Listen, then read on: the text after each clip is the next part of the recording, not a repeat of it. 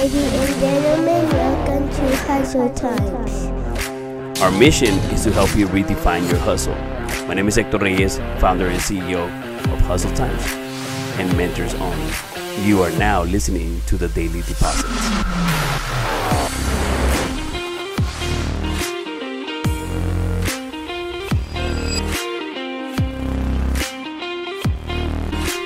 Today's episode, 70 million people stuck in the system.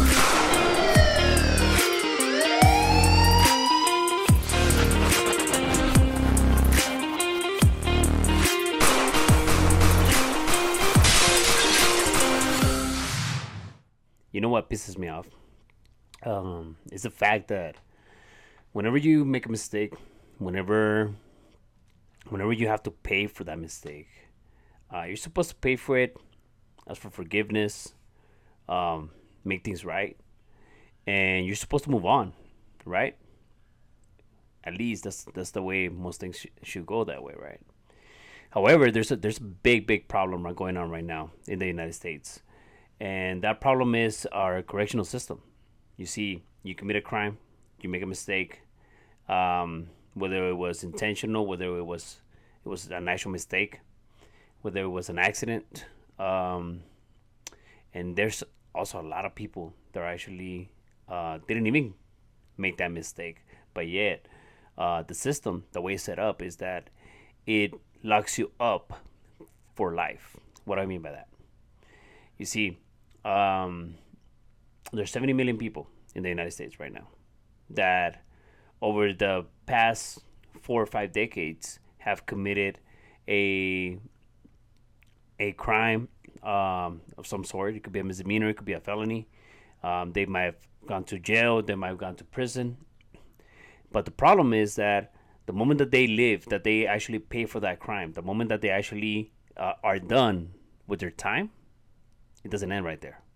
It doesn't end. They haven't finished paying for that mistake that they did. Imagine if you've never been to prison, if you've never gotten a ticket, if you lived a life that has never committed a crime or has never made a mistake in that way and have gotten caught for it, and you don't have any type of criminal record. So I want you to imagine this for a moment. I want you to imagine making a mistake. Then after you're done making amends for that mistake, then you have to go through your whole life having to respond for that. Your whole life. Even if you've been forgiven, even if you already made amends with the person that you made the mistake with or for or against, imagine having to respond for that every day of your life. How would that feel? Not being able to be forgiven. Well, you see, there's 70 million people right now in America that are dealing with that situation right now. I'm one of them. You see, I made some mistakes, a lot of mistakes. So I'm not here to say I'm a victim or anything like that, because I made those mistakes. I was very aware of what I was doing, and I still went and did it. Since I was the age of 14, it was the first time that I touched a jail cell, and it was for distribution of marijuana. And I got kicked out of school, and I was gonna go into probation. I was about to start paying for my mistake, and that got me into the system, into the correctional system. But what happens is that I went ahead and made that mistake. I started paying for it, but then I made more mistakes along the way. Why? Because the moment that I went into probation, the moment that I went and started to go into what they call a way for me to reform, right? Well, that didn't work. Not even 2 months later, I was back again, and I was in there for another crime. And then this time, I the first time I only did a day. I was waiting for my probation to happen, and then I did 2 weeks, and then my probation had already set in, so I violated my probation. And then not even a month later, before even going to court for that, I picked up another charge. So I ended up doing 2 months, and then ended up with a ankle monitor after those 2 months, in jail, in my ankle. It's called a monitor, and what it does is it keeps you locked up in in your home, so you're not able to leave. So my point to this, I'm not gonna go over all my crimes. I'm not gonna go over my whole story right now at this moment. I will go along the podcast. My intention by me sharing this is because the moment that you are done with your probation, the moment you're done paying with your crimes, you are left with a criminal record. You are considered an ex-criminal, an ex-convict, an ex-offender, just many different labels. But what happens is that you're not able to rent. You're not able to associate with people that have criminal records as well. You you are limited to the amount of jobs that you're able to get. So what happens? Many people, when they're done paying their crime, now they have to face society. Now they have to face the next chapter of their lives, which is you can't get good jobs. You can't, but you have to, because if you not, you violate your probation or your parole. You gotta pay. You gotta pay not only your bills, but now you gotta pay to the state or the federal, depending on what type of crime you did. You gotta pay them a fee every single month, no matter what. And they don't care. They don't care if you didn't find a job. You have a limited amount of time to actually find a job. So how is that possible? Now you have a record. You're limited to the amount of jobs that you can get, because everywhere and anywhere they're gonna pull up your record and they're gonna deny you that job. Now you gotta have a place to stay, and you cannot be associated with other criminals or people that have a record. And what happens is that you can't rent. And since you don't have no money, you just got out of jail or got out of prison, you can't you can't buy a house. So your only option is to rent. But you can't rent because now you have a criminal record. So they will not rent to you. And you cannot go back home, because if somebody in your house is associated or has any type of criminal record, then you just violated your probation or parole. So those two things, you can't get a job, so you cannot therefore pay that fee that if you don't pay, you're gonna end up back in jail. If you don't have a place to live, you violate your probation or parole, and you end up back again in jail. So just those two things alone right there, it's more than enough for you to go back to jail or to prison. And then you gotta go to classes. You gotta pay your restitution. All these type of fees that you gotta pay. So how do they expect you to survive? They send you to the world. Sometimes they give you $50, and they put you on a bus back home so that you can start your life all over again. And what happens is that when you're faced with this situation and you're faced with the struggles, the first thing that comes to your mind is, how am I gonna hustle? How am I gonna hustle? How am I gonna make that money to be able to pay that fee, to be able to pay that rent, to be able to stay away from the people that actually I cannot be surrounded with, but eventually that doesn't end up to even be an option, because the only people that probably are gonna be helping you or where you're going back to is the same cycle or the same environment that actually got you there in the first place. So what happens is that when you have 700,000 people going through this every single year for the past 3 or 4 decades. It's been increasing since the 90s. We're now at 2.3 million people that are incarcerated. We have 25% of the world's incarcerated population. You see, in 2020 alone, the U.S. had the highest prison population rate in the world, with 698 of every 100,000 people locked up. That's fucking insane. That's a huge number. So you have all of these people that are coming out every year. They're coming out and they're faced with that situation that I just described to you, okay? But yet, society is complaining about crime increase. They want people to be locked up.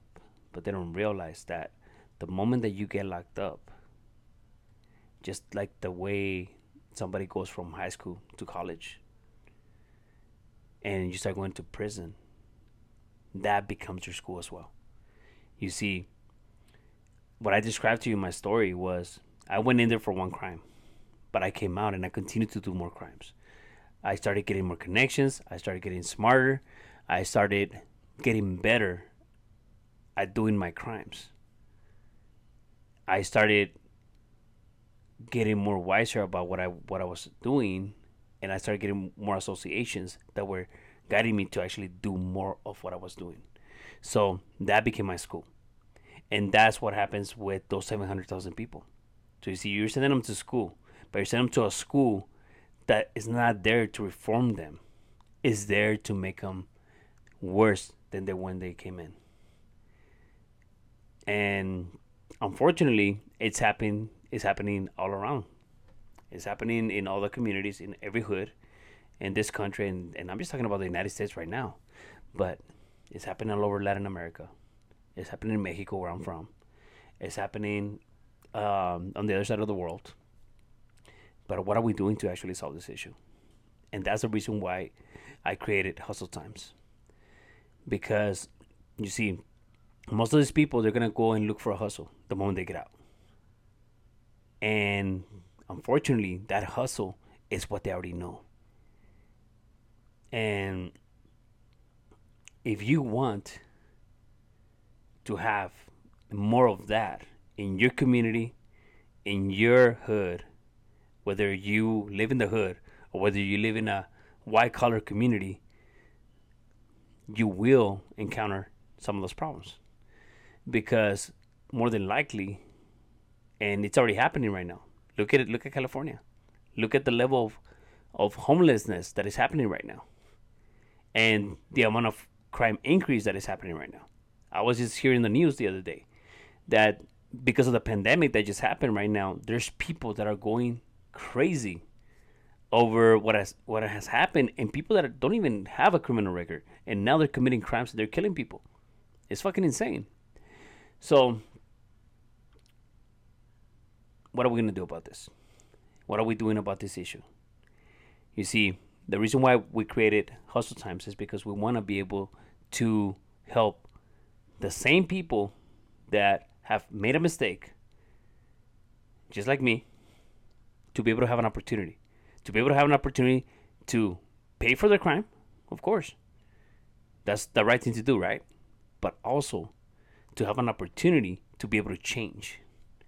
To be able to change, to be able to do the right thing, not only for themselves or for the people that they victimized, whether it was a victim or there wasn't a victim, doesn't matter. But also to be able to make a change for their family, for the people that they've hurt, to make a change for the communities, to be able to break that cycle that has been keeping them down for decades. I know for a fact that where I grew up here in Ciudad Juarez, Mexico.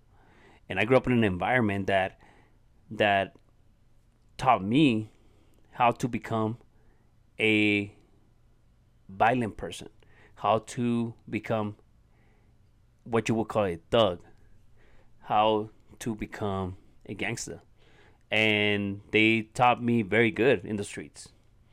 And unfortunately, I made decisions starting at 10 years old that drove me into 28 years full of pain, regret, disappointment, a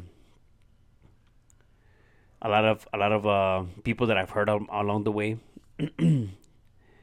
loved ones, and it was just a lot of chaos in my life, and it took a lot for me to be able to let go. And I only had one person that was able to actually help me get through this, and that one person is God. And you can call it however you want it. You can call it the universe. You can whatever you believe in. I mean, I'm all I respect that because I'm not a religious person. But I do believe in God. I believe in God, and I know that He's the only one that was able to get me out of that situation and be able to give me the second opportunity to still be here right now, to be able to be talking to you. So if what I just described relates at all to your situation, if it relates to a person that you love, that might be in that situation right now, this is the podcast for them. Because what we're gonna do is we decided to build some partnerships with people that have gone through the same situation and overcame that, and we have been able to rely, of course, on God first, but we've been able to actually to be able to overcome those situations and be able to make something better of our lives, regardless of all the obstacles that were in front of us. So the reason why we're making this podcast is because we want to be able to help you change your hustle. We want to be able to know that there's opportunities out there. There's opportunities to be able to either start your own business, get a great job. You don't have to settle for things, but the opportunities are there. It's just the problem is that they're not being given in our hoods. You see, where I grew up, I never had nobody come in and actually try to teach us about how to start our own business, but the streets. Yeah, my homeboys were teaching us how to deal drugs, how to make easy money, and it's at the end of the day, it's an economic problem. And it's a problem that we gotta face on. You see, I wish that somebody would have taken the time to be able to go into my hood when I was growing up and be able to tell me that there was another opportunity, because I had dreams. I had dreams of what I wanted to become. I wanted to be an architect. I wanted to be a professional soccer player. Those were my dreams. And unfortunately, I had to let go of all of that. I had to let go of that. I decided to quit on that because that involved in drugs. Went to 28 long years of addiction. And thank God that now I'm sober and I've been able to overcome that. But I want to be able to have this podcast be able to impact in a positive way, and if it could help you in any way, that's our mission. We're more than happy to be able to serve me and the people that we have aligned ourselves with, to be able to help you overcome that and know that there is a second chance, and you don't have to go back. You don't have to go back, because I know that once you get out and you see how hard it is out here, sometimes you feel that it's better to be inside. But just know it's an opportunity. I hope this inspires you. I hope that this helps you. So welcome to Hustle Times. This is our pilot, and we'll be seeing you guys in the next episode.